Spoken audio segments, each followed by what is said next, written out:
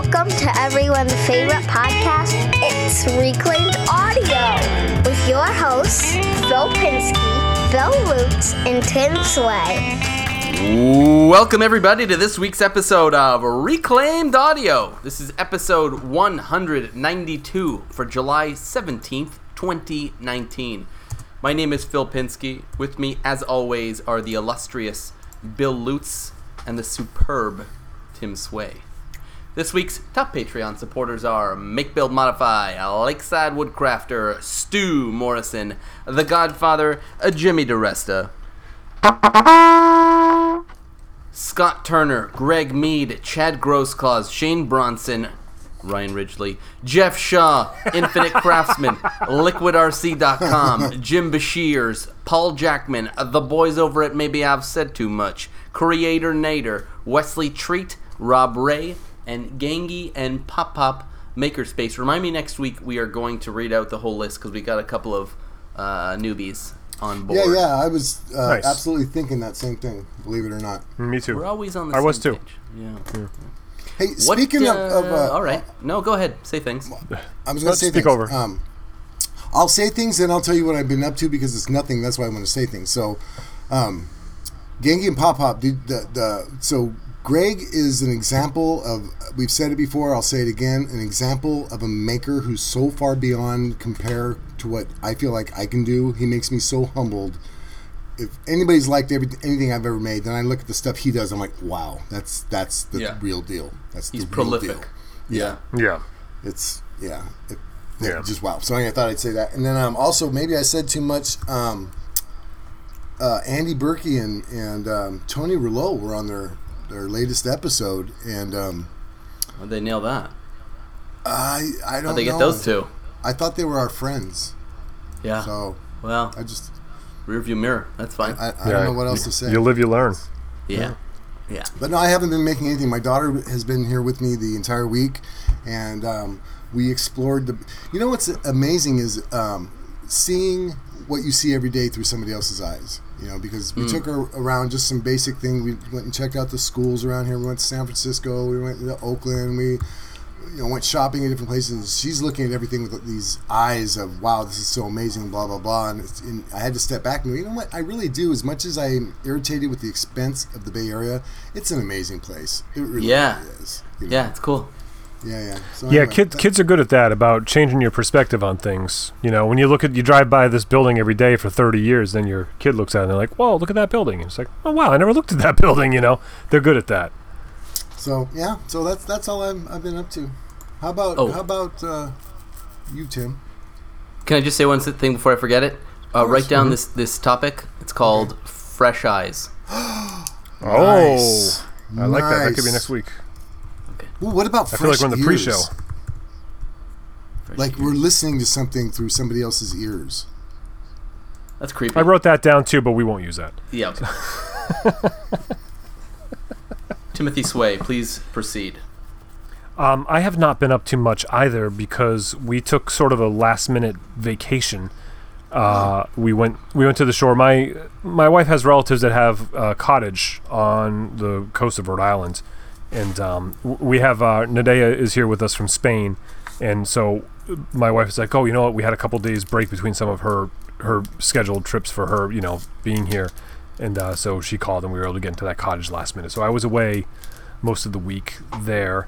But that did give me an opportunity to read. I picked up a couple used books at a used bookstore. I think I was mentioning one of them is about like world-changing ideas, but it was 15 years old, so it was like really kind of funny to read because it was like, you know, here's a like, you know, there was like one of them was the wall wart that you charge your phone with would have a SIM card in it to back up your phone every time you plugged it in, right? Which is a great idea pre-cloud. You know, like because that just none of that technology was there at the time. But I also got this other book. It was like 1,000 instruments from around the world or whatever, and it's just this. It's all sketches and describes different instruments and compares them by category. Like because every culture had a drum and every culture had like a fiddle type thing. So there's all these different pictures and sort of historical things like that, like stuff I never really knew about. And I've studied instruments and music a little bit, and there's some of these things like I knew that violins didn't always have four strings. Like the violin that we play now was settled on, But before that, I mean, like every maker is like 5, 6, 7, 9 strings. Everybody made them different, you know what I mean, for like hundreds of years before things sort of settled and got homogenized. So it's kind of neat seeing, you just sort of forget about those and seeing some of these different designs and stuff. And I found a little inspiration thumbing through that book at the shore. It's very Interesting. cool.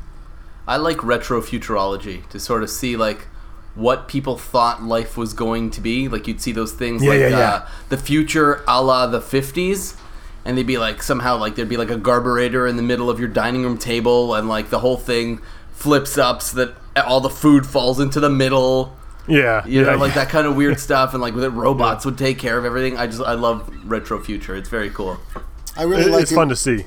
Yeah, I like watching shows that are based on like a decade, like the 80s or 90s, and then they show people watching a movie like Back to the Future. That's kind of cool too.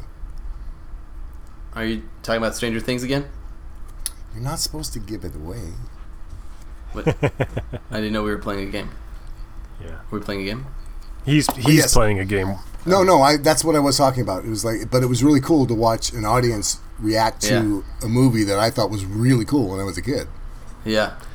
Yeah, and it was fun too because there was like 3 levels of it because it was it's 2019 now, and I too find that amusing. Yes, indeed. As do pretty much everybody else, probably, which is why movies and television shows continue to do that. Yes. Well, there is like a huge resurgence of 80s pop culture right now. Like I found in the 90s, the 70s was like in super the 80s in. it was the 60s. Yeah. Right, like there's that sort of cycle, and right now the 80s is huge, but there's also like a hint of 90s as well.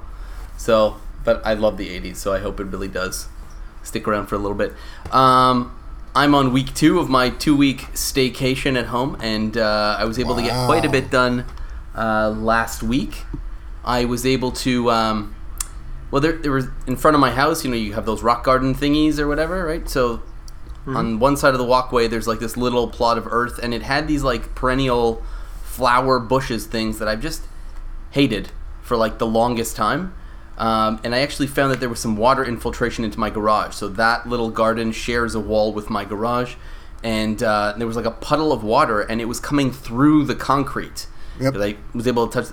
Anyway, so I asked my gardener. I said, "Where's this water coming from? What do you think?" He's like, "Well, one, you've got to get your gutters cleaned because all the water's spilling right into there.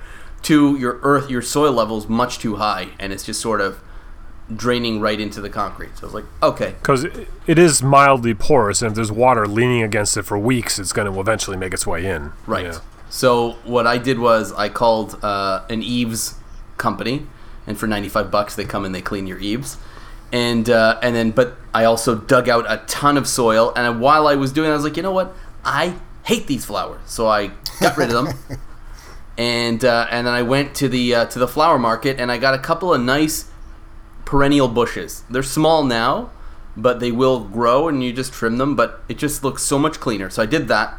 The other fun thing I did was I took the address off of my front door, and it had been like 40 years. It's brass, and it was like tarnished or whatever. I saw those. Good job. It was fun. So I screwed it down to a couple of sawhorses, and I went to town on it with my restorer, and I put that on Instagram. So that was fun. And I had a light fixture right next to it, and it was also kind of sort of finicky since I moved in. It would like spark, it wouldn't spark. And I guess this was 7 years ago, and I just took out the light bulb and said whatever, but it just means the front of my house is super dark.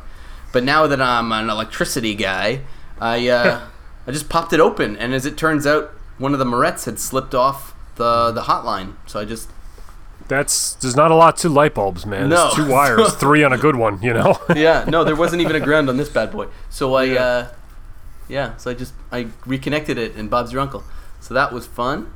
Did I do anything else? I don't know. You know what will happen? A bunch of stuff. Those sockets will just wear out, so like everything will be connected and they just won't work. But they're like $1, so sometimes you just have to replace that ceramic socket, because it just even though it all looks right. Yeah, this was this was basically the junction box, the wire nut holding the fixtures, wires loose to the house wires had slipped off or whatever after 40 years. So I chucked those 2, and I put 2 new wire nuts on there and just put them on good, and it's great. And I'm about halfway through filming my next YouTube video, so pretty excited about that.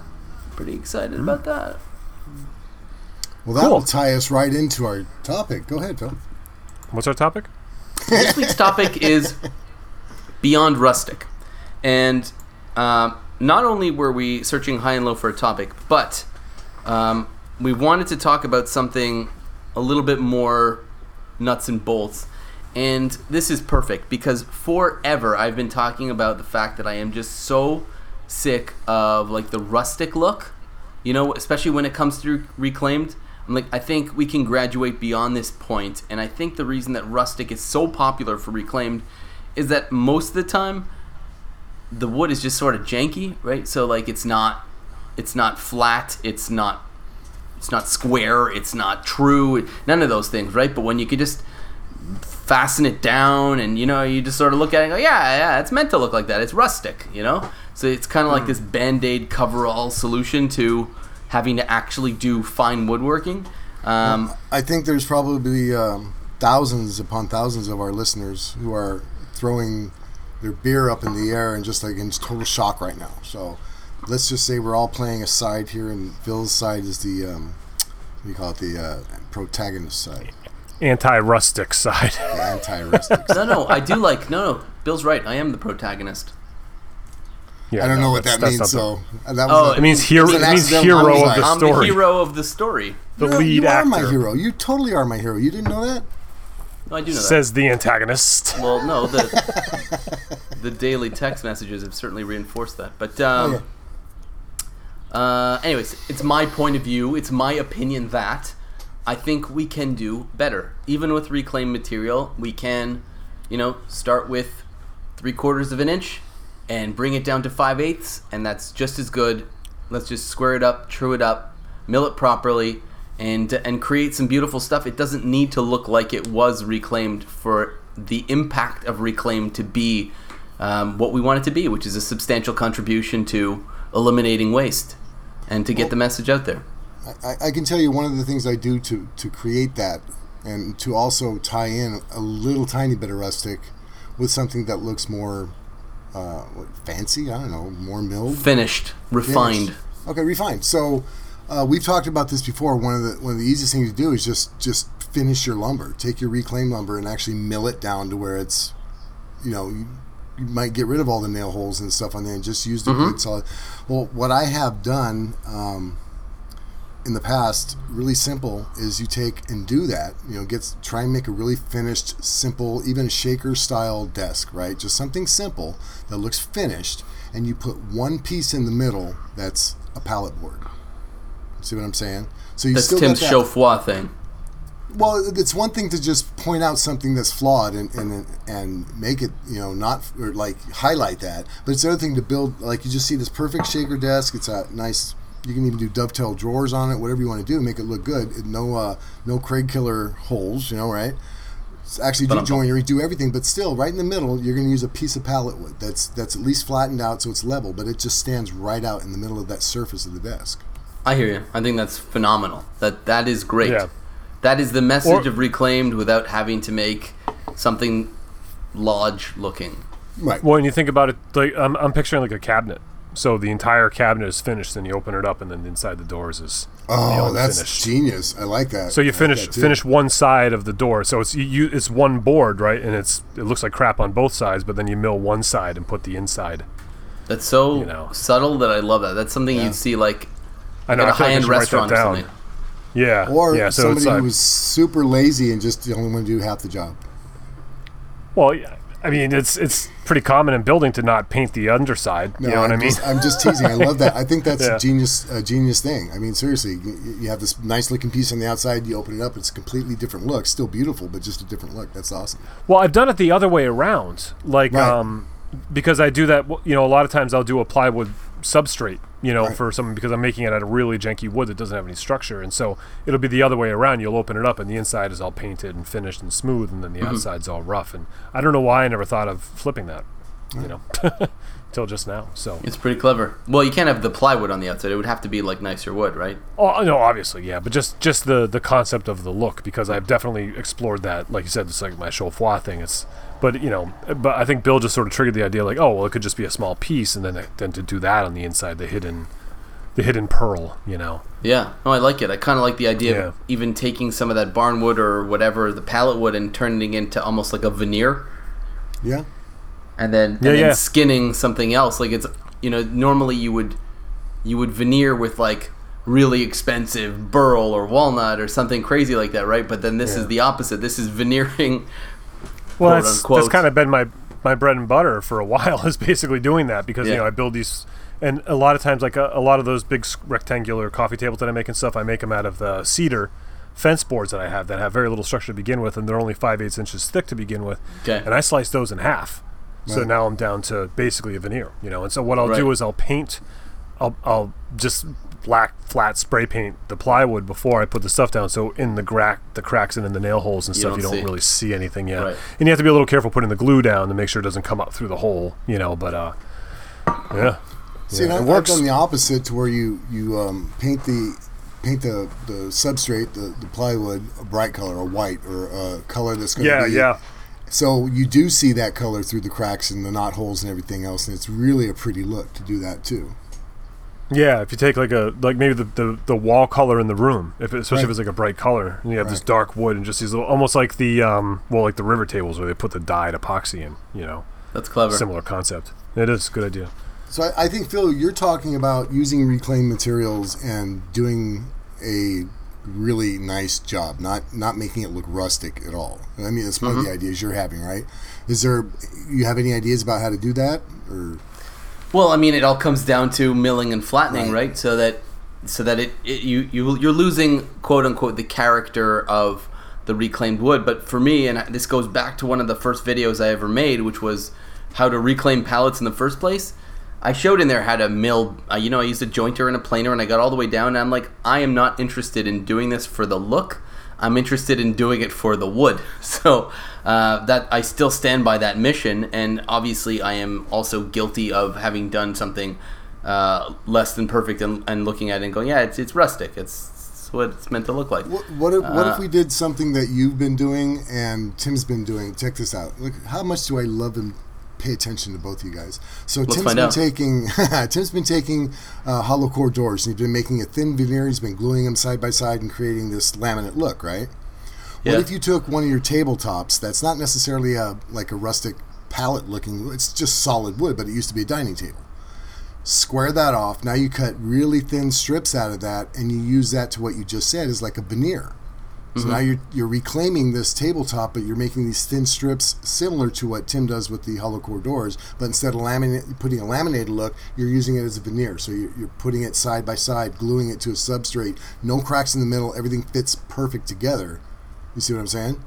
Yeah. I mean, people have done that. I've seen that project a lot, right? Well, you'll take a plywood substrate, and then you'll take some walnut boards or whatever, right? And it's maybe 3/4 of an inch thick, and you just do slices, just constant slices, and then you just sort of tack them down, glue them, tack chevron them down. patterns a lot, and stuff like that. Yeah. I hate chevrons. It's almost like a flooring, basically. Yes, exactly. Right. And you can do the what's the word? Like a chamfer on the edge, so you can actually overlap them a little bit, so that way if they do like shiplap or whatever. Yeah, it's not shiplap. I know what you're talking about. No, I know what you mean. It's like crown molding. Yeah, you're putting a 45 degree or a 60 degree angle on it, so they go over together. What that does is it eliminates any seeing through the crack to the substrate. Yeah, so there's no gaps. Yeah. Because if one piece does shrink up a little bit in the middle, there's wood underneath it. So But it really shouldn't shrink. Something that thin. No, not that thin. I wouldn't think. But what do we know? Though? If it's dry. Yeah, no, it'll if it's wet, it'll shrink. I mean, if anything, it's going to curl up like a potato chip if it's sliced that thin, because it can. If it's dry, it'll be fine. But I'm not saying make a potato chip thin. You make it about, maybe 3/16 inch thick, right? Each one of those slices. That shouldn't go anywhere, especially it doesn't have that much pull. Like a russet chip. A real rustic russet potato chip. Yeah, like a kettle. Yeah, I like where this is going. Right, kettle chip. Yeah. I definitely like that look, and I will. What I like doing, or what I'd like to do, is basically an off-cut tabletop, right? So it's that, but all the off-cuts that you have in your shop, right? And so. Oh yeah. I've done that with guitars, cutting boards, and stuff. I don't think I've done a full-size table that way yet, but it's a lot of work. Yeah. It's a lot of work. The uniform. Well, that's right. That's one of the the keys to with the reclaimed wood though is like, just because you have like, I mean, I get these boards, I'll get this barn board that's 8 inches wide by 10 feet long, and you look at it like, oh, that's great, and then it's like, well, I can cut it in half, and now I have a 16-inch wide table but it doesn't have to be. You can cut that into 2-inch strips, you can cut into 3-inch strips, you can cut all the bad stuff out, and you're also less likely to have curling problems and stuff like the narrower the boards are, having those warping issues and this and that. And it took me a little while to figure that out. That I have a board up in my shop. I had a couple of them. It's from a guy's basement, and they are about 10 feet long, almost an inch thick, like 7/8, and a couple of them were like 21 inches wide, like a single solid board. And so you look at it, you're like, oh, this is a gold mine, but it's like you go to start handling it, like, you can't. Then you realize, like, oh yeah, if you cut it, you're not gonna have these problems. You want to save that single piece, but that single piece is really fragile. Take that same piece and cut it up and glue it back together, make it 18 inches wide, and it's like way more stable. Yeah. Yep. Well, if you rip it down the middle, you could send it through your planer if you wanted to. Yeah, exactly. I mean, you rip it down the middle, send it to the planer, and then glue it back together, and you've already got a better board. That's not going to be like this like crooked, warped table. Exactly. Right. Yeah. So I think I did them 3 times, got 2 cuts. So I got 3 7-inch boards, jointed them, put them back together, and the gradient still looks the same. I mean, it still looks like a solid board because it's the same. It was the same board. Right. Were you cutting out maybe 2 rings or whatever? Right, and there was maybe a part that was no good. So now that you remove that part and you can use the other parts, and This just remind everybody that reclaim does not mean it has to be pallet or barnwood. Reclaim could be brand new oak flooring that you bought at a thrift store. Somebody had some leftover. You're still reclaiming that material. So you don't even have to mill that because it's perfectly good milled, beautiful material. But you're reclaiming something that was meant for something else into something useful for you. I love that you said that. Because that was the next point I wanted to get to. Oh, yeah. So then ask it, because I have a question about that. Go. Yeah, you ask your question. I just, basically what he said is that was what I was going to say. Oh, my question is specifically about that flooring, because a lot of times it's like the factory finished flooring. It's got 13 coats of whatever super hard. How do you get that off without destroying your planer? You flip it over. And so you only use the one side. Yeah. But the side with all the ridges and stuff, and you just plane that side down. Well, I mean, you can run it through the planer. It'll quickly take that factory finish off. But if you don't want to do that, just flip it over, build your project. Because the flooring's usually an 1/8 inch thick, 1/4 inch thick, if that. Oh no, mine's thick. I've got really. Yeah, it's like 3/4 inch around here. Yeah, like the real flooring. Yeah, not that crappy fake stuff. I do have a piece right here, as a matter of fact. Yeah. You're right. It is pretty thick. So yeah, I mean, you can flip it over and plane that down flat because this does have the ridges for the glue, right? Yeah, yeah. But you lose an 1/8 of an inch there in your thickness if you do that. Whereas if you just take just the finish off, right? Just run it through the planer, take that finish off, and now you've got a beautiful. Just take it off in your planer. What's the problem? Because I feel like that would really dull the blades. That's like some hardcore hardened finish. No, it wouldn't. It's finished, Phil. It's not even measurable how thick it is, right? Yeah. Okay. If you're planing it off, and paint is pretty bad on your because paint it gums it up. Yeah. It's not dulling it though. It's just gumming it up. The finish, I mean, maybe it dulls it, but I don't think it dulls it any more than the wood. Okay. All right. Yeah. Just run it off. Should probably wear a mask while you do it to just be the safety police, because it is you're making the fine particles in the air while you do it. So. Okay. You should wear your safety glasses too, and your hearing protection. And your hearing protection. I always wear the glasses and the hearing protection. That is. Yeah. I can't stand the planer. I won't even get near that thing without something shoved in my ears, even if it's unplugged. What's funny though is that I don't be as careful as I should with the planer, but it's outside in the open driveway and it's just not as loud as it is when you put it in. Even if the garage door's indoors, open, if you leave it in the garage, if the garage door open, screams. It's still so loud. But yeah, put it outside and it's so much different. So that'll be the tip of the week, right? If you're going to use your planer, do it out in the open. Save your ears. Why hurt your ears when you can hurt your entire neighborhood's ears? But instead of hurting yourself a lot, hurt everybody a little bit. That is democracy. That's the socialist mantra. That's democracy. But together. But Tim has one of these new. My millionaire friend Tim Sway over here has one of these belt-driven dealies. I know. It's like 18 inches wide, 24 inches. What is it? It's like 36 inch wide. It's 114 inches wide. No, it's Wow. it's 15 inches wide, and it's 15 must be nice. it's on a cart, so I guess I could in theory wheel it out, but that ain't gonna happen. So But tell me honestly, how much quieter is it than the Screamer? running, it's much quieter, but running the wood through it is almost as loud. Yeah. Like it's just the sound of the blades hitting the wood. It's just loud, Okay. So yeah. So I was a little disappointed. I was hoping to be a little quieter, but I mean, I was gonna wear hearing protection anyways, Yeah. But I was hoping to be like one of those. Like if I just had one board to run through, I didn't have to grab the hearing protection. But yeah, it's too You loud. do. For sure you do. Yeah. Just Okay. count your blessings, buddy. Count your blessings. I do every day. I know you do. He gets to 3 and he's like, well, I'm done. See, Jimmy saw a big old planer and TIG welder. And the kid. I'll take it. Yeah. Oh yeah, the kid. Don't forget. Oh, the other kid. Don't forget the other kid. All of it, Yeah. gentlemen. But yeah, I think that what I wanted to say was a little bit different than what Bill was saying about the reclaimed flooring, but just that idea that reclaimed and rustic, like they don't have to be old. Like as you said, I'm doing with the doors right now. I mean, these doors are perfectly capable of, if you're making stuff with they're perfectly capable of looking brand new. Like they almost being do look brand doors.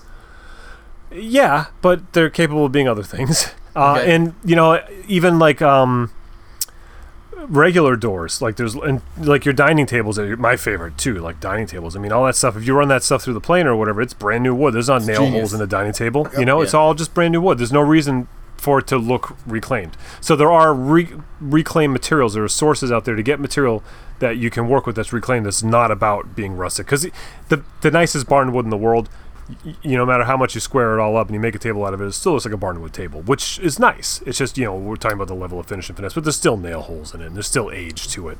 But you like can- the 80s dining table. You can still take that barnwood, though, not to contradict you because you are the king of knowledge when it comes to barnwood. But you can still take rustic material, pallet, barnwood, whatever. You can mill it down. You're wasting a lot of material, but you can mill it down to where it does not You can look get it rustic.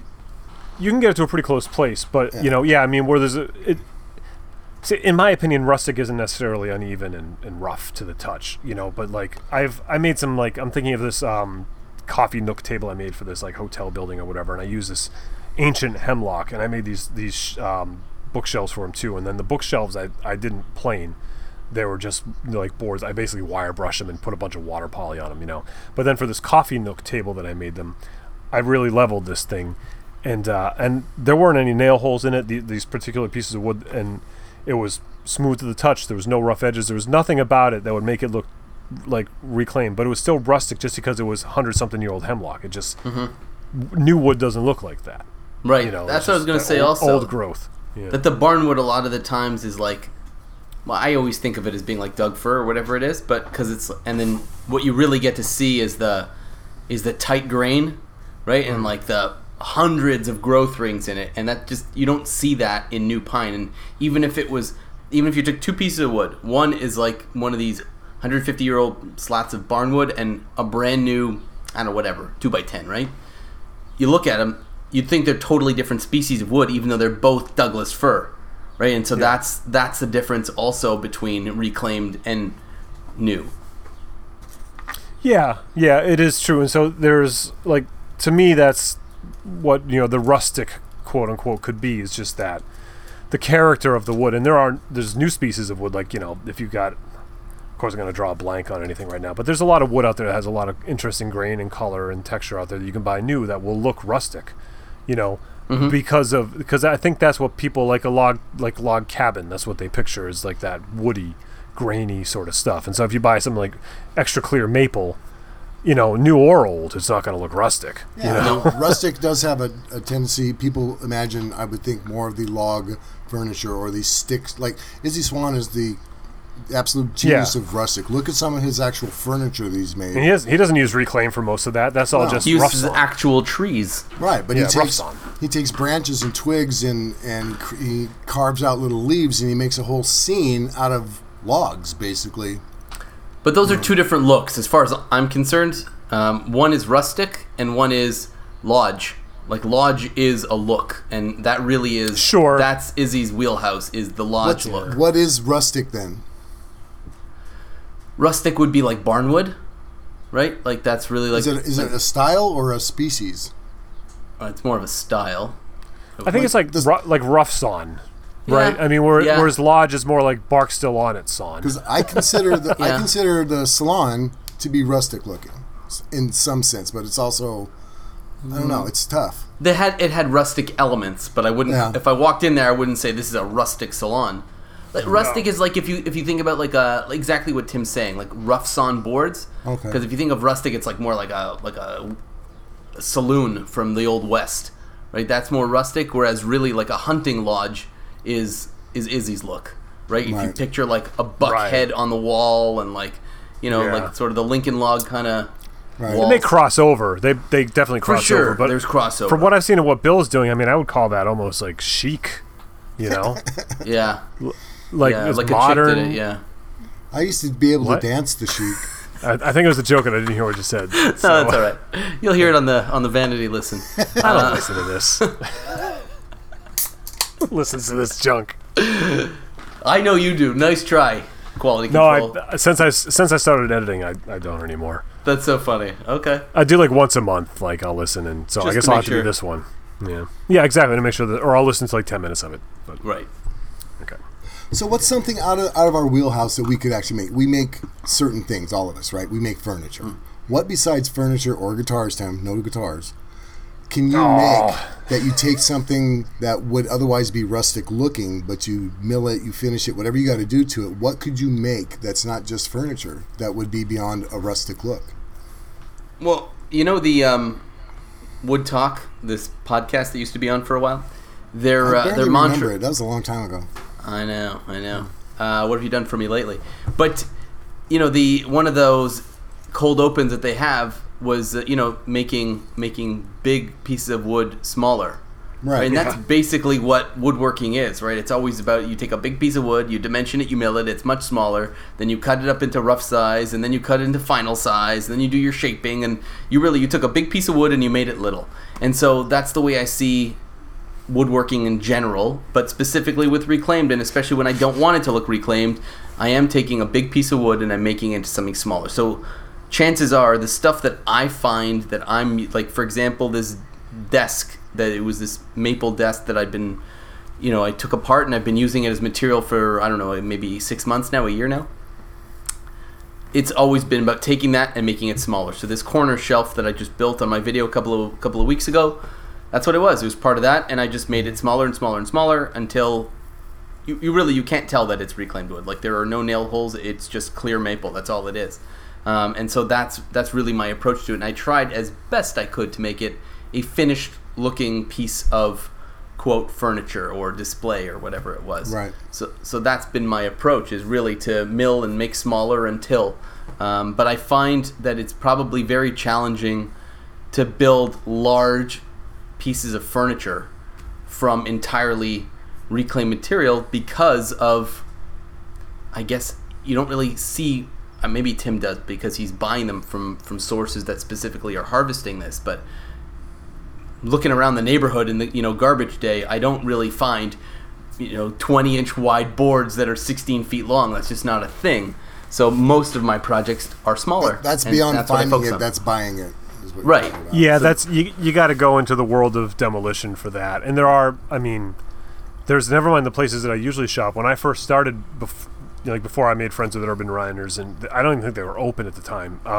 I went to a place way upstate, and the guy we drove around his yard in like a forklift, and he was like pointing piles. It's like that was a railroad trestle in North Carolina, and he's like, and that was the frame of a building from 1860 up in northern Maine, and he had like all this stuff, and some of these beams like there's like 8x8s and 8x10s and and all these just like ridiculous. I mean, just thousands and thousands of pounds of them in this. It wasn't a place for me to shop because the most I'm buying is like 100 feet. You know what I mean? And he was like selling to like Thousands. mills that would then they'd buy like, okay, we'll take the trestle and two of those 1850s mills, and then they'd go make flooring out of it or whatever. But it's out there, you know what I mean? And then there's obviously on the smaller level, there's people that just deconstruct houses and sell. And you'll be surprised too if you spend some time on Facebook Marketplace in your area, at least in my area. There's like every once in a while, there's someone that's got like a barn that they're tearing down. They're just like, you come take what you want. It's yours if you do the work. I think that's a it very happens. specific geographical thing.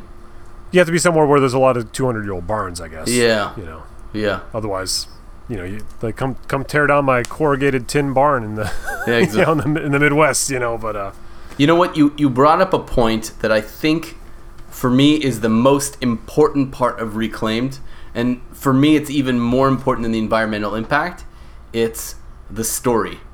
And I think that's the most valuable part of Reclaimed for me, is I love being able to say what this was before, what it is now. Right, and that's mostly what the story is, too. You don't have to necessarily say it was a part of the Ernestina, but just being able to say that, well, Tim, here's a good example of something you make. You take the ebony keys off of a piano and you make those necklaces, right? So that just saying that this used to be a piano is a cool story, right? Yeah, and that's I use them for nuts on the guitar too, and so now it's like, well, here's this piece of wood's been making music for 100 years. Now it's on your guitar. Nice. Like that. I think that means a lot, For sure it does. I remember I made a chessboard out of like Right. 100-year-old or whatever it was, like extinct chestnut, and the white part of the chessboard was pecan from a 75-year-old kid's desk. Right. You know what I mean? Like, and these things, like, you're basically kind of handing off a baton of something that would, you're continuing its story, and I like continuing the story. So making it, I was going to say, making it beyond rustic and coming up with something that's not furniture, because furniture does usually take larger pieces, so go smaller. Like your chessboard. The jewelry, the and- chessboard, a beer tote. Here's something that I've done before that's really fun. It's a very, very thin cutting board, but you put a little clamp on the top, and some people call that a clipboard. But you make some really gorgeous looking clipboards that you can sell at craft shows and stuff out of reclaimed material that you can finish, because you're only using it's very thin, it's not that big. You can actually really finish the product. You'd never know it was a pallet, you'd never know it was a barn wood, you never know it was a hollow core door, but you can make a really cool looking clipboard to put in a box set with, buy some paper, reclaimed paper if you want to, and make a stationary travel kit. Smaller items make way better or easier to do beyond rustic looking things that you can use reclaimed materials with. Excellent point. I coach my daughter's soccer, and I have a co-coach who coaches with me, or assistant coach or whatever, and he really did not want to do it. He really needed to be talked into it. So I think as a gift, and I've been thinking about this, I want to make him a clipboard. Yeah. I think it's be really cool, but I need to get a rivet gun to do that. I think that would be fun. Yes. That'd be the best way, probably. Yeah. You can buy all that stuff on Amazon too in bulk. The clip part of the clipboard. Yeah. I was just the going to rivet take guns like are not one expensive. I have one of these cheapy ones that I just grabbed from work that I would just steal the hardware from. Yeah. Or and I like that. it says Staples on it. Yeah. You mean one you found out of the dumpster? Yeah. Yeah, that's what I mean. Yeah. Okay. Yeah. The rivet guns are like $15. That's not a big deal. $10. Pop rivet, right? Or whatever. Yeah. Yeah. They squeezy ones. Yeah. Right. They're fun to have. They're useful. It's one of those things like when things that are like sheet metal and plastic and CDs for whatever reason. As much as you're playing with your electronics now, you're going to all of a sudden go, oh, wait, I can mount that little circuit board. Oh, I can do that. Trust me, get a rivet gun, you'll find uses for it. Yeah, no, I will. You're right. I'll wait for a sale at Canadian Tire. I will do a little buzz market. I had one that I bought that was, like a cheapo, and I had it for a long time and it eventually broke. And then I bought the Stanley. I'm saying a brand name. Whoa. Yellow handle, black, and it has the adjustable, because you can take the tips out for different size. Yep. And it is so much better than the cheap one I had. Like, so much better. Are you saying Stanley because it's in Connecticut with you?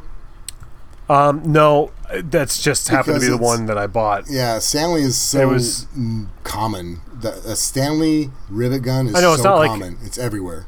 Yeah. Oh, here we go. Stanley contractor grade riveter. Whoa. What was it, like $20? 40. Oh, that's too much. Don't buy that. Hang on, I'll find it. Craigslist, Canadian. Phil. You You're find in it on Canada, Craigslist, though. or your what's your Kamoji Mojo or whatever, where you find all your Kijiji? Yeah, that one. Yeah. Let me see. This I wouldn't trust somebody selling a rivet gun on Kijiji unless it was like an estate sale. Like, why would you ever need to sell this? Like, how hard up for cash would you need to be to sell a $20 thing? So many people buy one because they're so cheap to use it once and it sits because they need one. Yeah, and then it sits in the drawer. Yeah, and then they never use it again. Yeah, that's why you buy one on Kabuki. This is the one I have. I'm sending it to you in the chat, and it's $747 on Zorro, which I never heard of, but. Zorro sketch. It's the medium duty. I didn't get the heavy duty. Oh, okay, medium duty. Yeah, that's for. Yeah. Heavy duty is when you need like fire and like a sledgehammer and you bang rivets. $14, heavy duty, right? MR33C, and what's this one? That's in French too, so it's your language, buddy. So welcome to Reclaimed Audio, where Phil and Tim will shop for the home shopping network. That's right. Welcome to QVC. This is not the same one. This is the MR100CG. This one's way better. That's probably too good. All right, if you feel the need to compensate via your rivet gun, go ahead and spend $40 on it. That's fine. Let me tell you something, Tim. I don't need to compensate for anything with a rivet gun. Okay. All right, fellas. How about real quick, each one of us, one thing you can make beyond rustic. I feel like I've said stuff, but say more stuff. Let's end with a bang. I'll give you a bang. Let me just see. Well, how do you feel about this? Because, anyways, electronic project enclosures made out of wood. I know that's not answering your question, but it's a question I have anyway. You asked us this last week, and we answered you. And we were fine with it.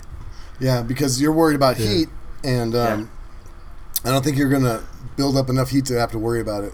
Oh, yeah, right. Okay. All right. Well, I feel good about that. So then project enclosures. What? That was the way that the one other thing that I thought about for this topic too was that reclaimed, getting beyond rustic doesn't just mean wood. It means like what you're doing right now, Phil. You're taking apart old radios and stuff and reclaiming the guts out of those things and doing stuff. So there's nothing rustic about that. You know what I mean? Right. Like but it's reclaimed. And like the latest instrument that I've been working on is made from acrylic, reclaimed acrylic that was from a TV show. And there's nothing reclaimed about it. It was just happened to be someone was throwing it away. And so it's reclaimed. It's just kind of like the wood floor but it doesn't have to be wood. Like, there's other materials to reclaim. And I know like if you're a woodworker, working with metal can be a little intimidating. It was for me before I started working with it until I realized that working with metal is exactly the same as working with wood. It's just a different tool, right? Or not. Sometimes it's just a different attachment on the tool.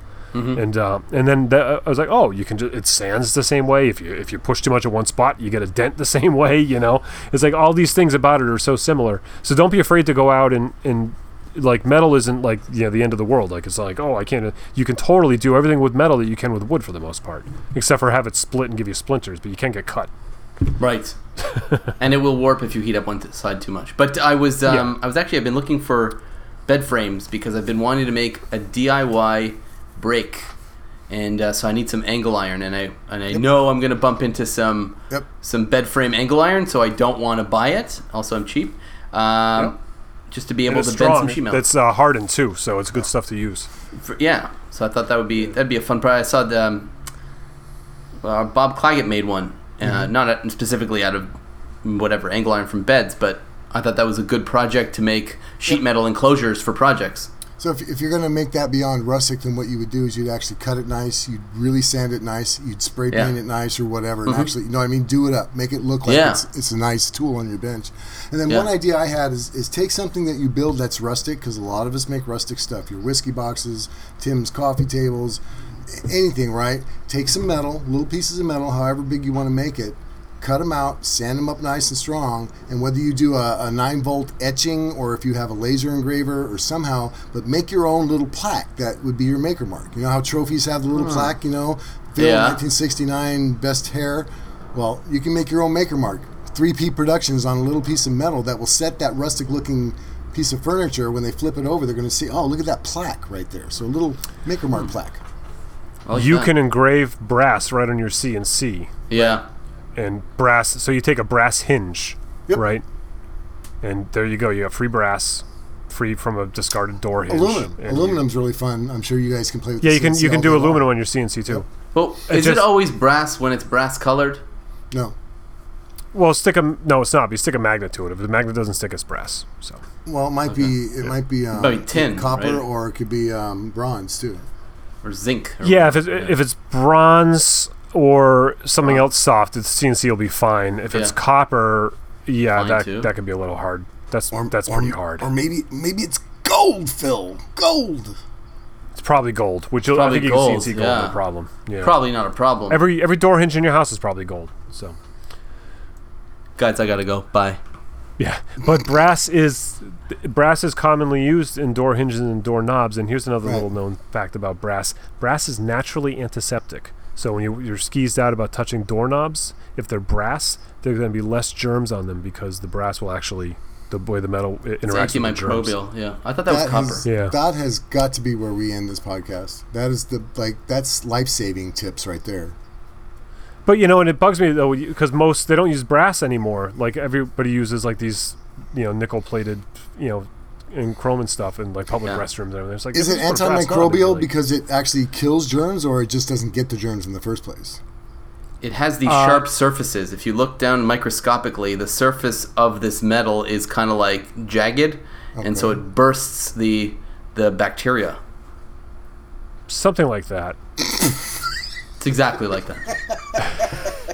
I might have to look that up. Yeah, go ahead. Go ahead, look that up. How often have I been wrong? Literally never. Well, until just now when you said that. Literally never. So when the germs land, it's like a bad, like a bad jet landing on the runway with a file. A runway made of file material, and they burst. That's the exact example I was going to give. Yep. Yeah. More proof you have no idea what you're talking about. I just want to relate to Bill. Why do you have to ruin it? The other thing I heard that was interesting is stainless steel. So that was discovered by mistake. It was a guy was a metalsmith. He's working on metal, and he had the pile out back where he threw all his mistakes that he would melt down again in the future or whatever. And so he's looking at his pile one day, and he notices this one piece isn't rusty. He's like, what the heck? And so he remembered the project, and he figured out, and he reverse engineered his way into coming up with stainless steel. And so it's the chromium that's in there or whatever. Every time it gets wet, the stainless steel gets wet. What happens is with iron and ferrous metals, the water goes into the metal, and then it rusts. It interacts with the iron, and it rusts. And so what happens with the chrome that's inside the stainless steel, the way it's mixed is every time it gets wet, the element, the chromium, rushes to the surface and pushes the water out. So every time you dip your spoon in your mouth or the water or whatever, as soon as you do that, all the metal just like rushes to the top and is like pushing the water back out. And that's why it never rusts, because it's like chemically just like literally. So people talk about when you have the guests come over, you're like, oh, we'll use the silver, like the fine china. Man, to me, like chrome is the fine china, right? Like that's like the science stuff going on there. It's super amazing. I don't think anybody takes out the silver anymore. Certainly not for me. Well, you know that my real last name is Vanderbilt, right? Yes. I thought I saw you on CNN the other night. Turns out it was actually just... See, I thought Revere, it's Tim Sway Revere Vanderbilt. No. What's his name with the white hair on CNN? What's his... Anderson Cooper. Cooper, yeah. His mother was a Vanderbilt. Yeah. Oh, really? Yeah. He doesn't need the CNN gig. I'll tell you that much. Yeah. Tim, aren't you a Vancebuilt, not a Vanderbilt? Right. Vancebuilt, right? Vancebuilt. Vance or built a Vance. Yeah. Okay, that's enough of that. Okay, goodbye. Here we go. iTunes review. Go ahead, Bill. All right, let's check this out. So this is from Musical Wood. Practice makes perfect. 5-star review. So I started to listen to this podcast expecting it to help me as a woodworker. What I did not expect is that it would help me with my day job. I am a band director, and the thing I struggle with the most is getting my students to practice. Well, this podcast is a great example of how playing something once a week, like a trumpet fanfare, for example, over the course of years will not get any better. Hey, all joking aside, this podcast is a wealth of comedy with a little bit of woodworking sprinkled in on occasion. Keep up the great work. Thank you, Musical Wood. I don't know. There's a certain rustic charm to that. Can we take it a little beyond that, though? Would that be all right? Can we try that? Nah, I don't think we could finish it up. Weekly tip segment. We already had a bunch of tips this week, but go ahead, Phil. No, you're right. Fast forward. What grabbed your attention, would you say? Let's go to Tim this week. What grabbed your attention? Okay, I don't have something to say that grabbed my attention that's like a media thing. I had a little, very short anecdote that I wanted to mention from when we were on vacation. On our last day there, we were kind of down by the port area and getting ice cream or whatever for the kids. And there's a bunch of motorcycles there. And like a motorcycle gang, whatever you want to call them. And so Vance is like looking at, a bunch of Harleys. Club. And so Vance is like looking at all these Harleys, and one of them was a three-wheeler, with the two in the back, and he had never seen one before. He had seen the Spiders where they have the two in the front. Mm-hmm. And so I was like, he's like, wow, I've never seen one like that before. I was like, oh, that's like the original. They've been doing this a lot longer. Like, the guys started making them themselves that were handicapped after the war, and kind of telling him a little bit about the motorcycles. And this biker guy walks up, and he goes, "You want to try it out, son?" He's like, "Hop on." And he's like, your dad can take a picture of you. And so I'm like, okay. So Vance hops on, and so he's sitting on this thing and checking it out. And the guy goes, he pulls his helmet off, he puts it on Vance's head, and Vance is like, pretending he's riding the bike, having a blast. We're talking motorcycles. All the guys come around, their wives come around. We're all talking, having a great time, talking for like 10 minutes, and then they're back heading the road. They're going back out. See you later, guys. They head out on their way. So that happens. An hour or so later, we're driving home. We're merging onto the highway, and there's this beautiful Ferrari in front of us, and Vance is like super into cars and motorcycles and stuff, super into them, and so we're like, oh, look at that Ferrari, and so we get up to the two lanes, and my wife goes, she's driving, and so we're like, we'll go pass him out so we can check it out, and so we go and we pull up next to the guy, and so Vance, we're like, wave to him, and so Vance is waving his full head off, just waving at this guy driving this Ferrari, like waving and smiling, so excited to see this Ferrari. Guy wouldn't give any of us the time of day. Right. And I just thought that was a pretty interesting in sort of the Harley versus Ferrari is what I wrote down on my notes here, like of the people. And I just thought that was pretty interesting, And not that I'm saying anything bad about my Vanderbilt family. I just wanted to read that. Yeah, don't forget where you come from, Sway. I just thought that was very telling, and that was what caught my attention this week, as we call this segment. We don't know what was going on in that Ferrari guy's mind. He could have been on his way to the hospital because his mother was dying. Oh, that's absolutely true, and I'm the one that says that, as you know. Yes, I do. Yes, but I don't think he was. He may not have been. I just like to stick up for the little guy. The poor Ferrari drivers out there. Poor Ferrari, or the underserved. That's right. Ferrari owners. Well, nobody ever sticks up for these guys. I want to stick up for the little guy. Just kidding. Screw that guy. What grabbed my attention this week? What grabbed my attention this week is I forgot to ask Bill. Bill, what grabbed your attention this week? Well, I can almost tell a very symbiotic tale, as Tim did. Nope. No, I could. Okay. Tim, what you're talking about with the Harley guys and the Ferrari guy is another example of how community is pretty wonderful. Whether you're going to the Makerverse or the Spider-Verse or Harley World or whatever, when you get a bunch of people together that all have passion for something, they love it, usually spills out over into good vibes. So I want to talk about our community real quick. So last week our topic, I was chosen to be the naysayer of CNC World and how that's not really making. So I got a few people explaining to me how I was wrong. But what I did get, what I did get though is our buddy Brian Lane, Wooden Creations. Just what a community. So he's like, Bill, dude, if you want to get a CNC, it's from Bob CNC. He's part of our maker community. Let me hook you up with him, and if you're interested, man, we could probably get something going on. You mentioned him on the podcast or whatever, right? Make a couple videos. And I'm like, yeah, that might be something. I said, I don't know about right now. And really it's because I just don't have room for CNC. I don't have a lot of interest. But I thought that was lovely. 5 minutes later, they're dude, small. They're competitive with the X-Carve and the big X-Carve. Okay. So it's a darn That's cool. Big. Yeah. Yeah. It's this guy cuts it all out. It's like a snap together wooden thing, but it's pretty neat if you check out Bob CNC. But again I declined. But before I can even finish that, he called. Hey, I just talked to Bob, man. He wants you to get a hold of him. You guys can work something. I'm like, no. I appreciate that. I just don't know what I do right now. But that's our community, right? That's him listening to the podcast, knowing I got to be kidding about CNCs. I've talked about it, I might be interested in or not, but he's trying to set something up. And another guy in our community I'd like to mention that does the same thing, who I love, is Dave Gatton, Gatton CNC.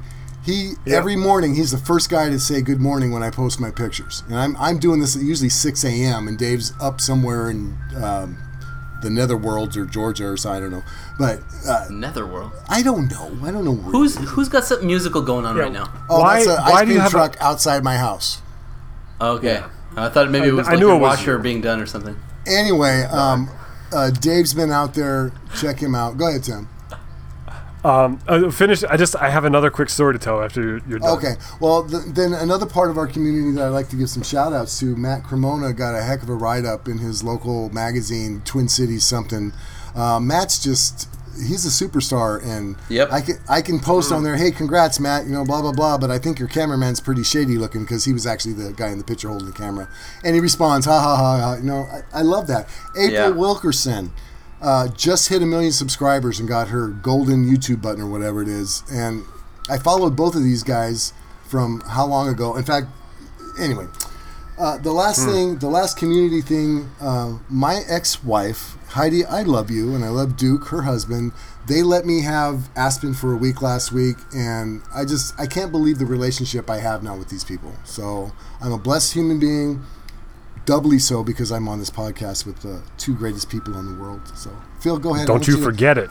Go ahead and continue on with this love fest. Go ahead, Phil, or do something else. Go ahead. I think we should add a new segment to the podcast, and it's going to be called... Are you listening? It's called Bill's Community Minute. And you just bring up highlights from the community of that week. Oh, we might have to write that down. You know what? It's not a bad idea, because it would rein him in, too. He'd have 1 minute. Correct.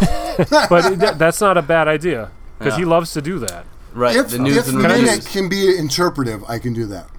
No, it's hard and fast. Here we go. I don't know. I guess what really grabbed my attention was that pay attention to if something's been bugging you for 7 years, say that you've been living at the house, just take the 10 minutes and rip the stupid plants out of the ground and plant new ones that you prefer.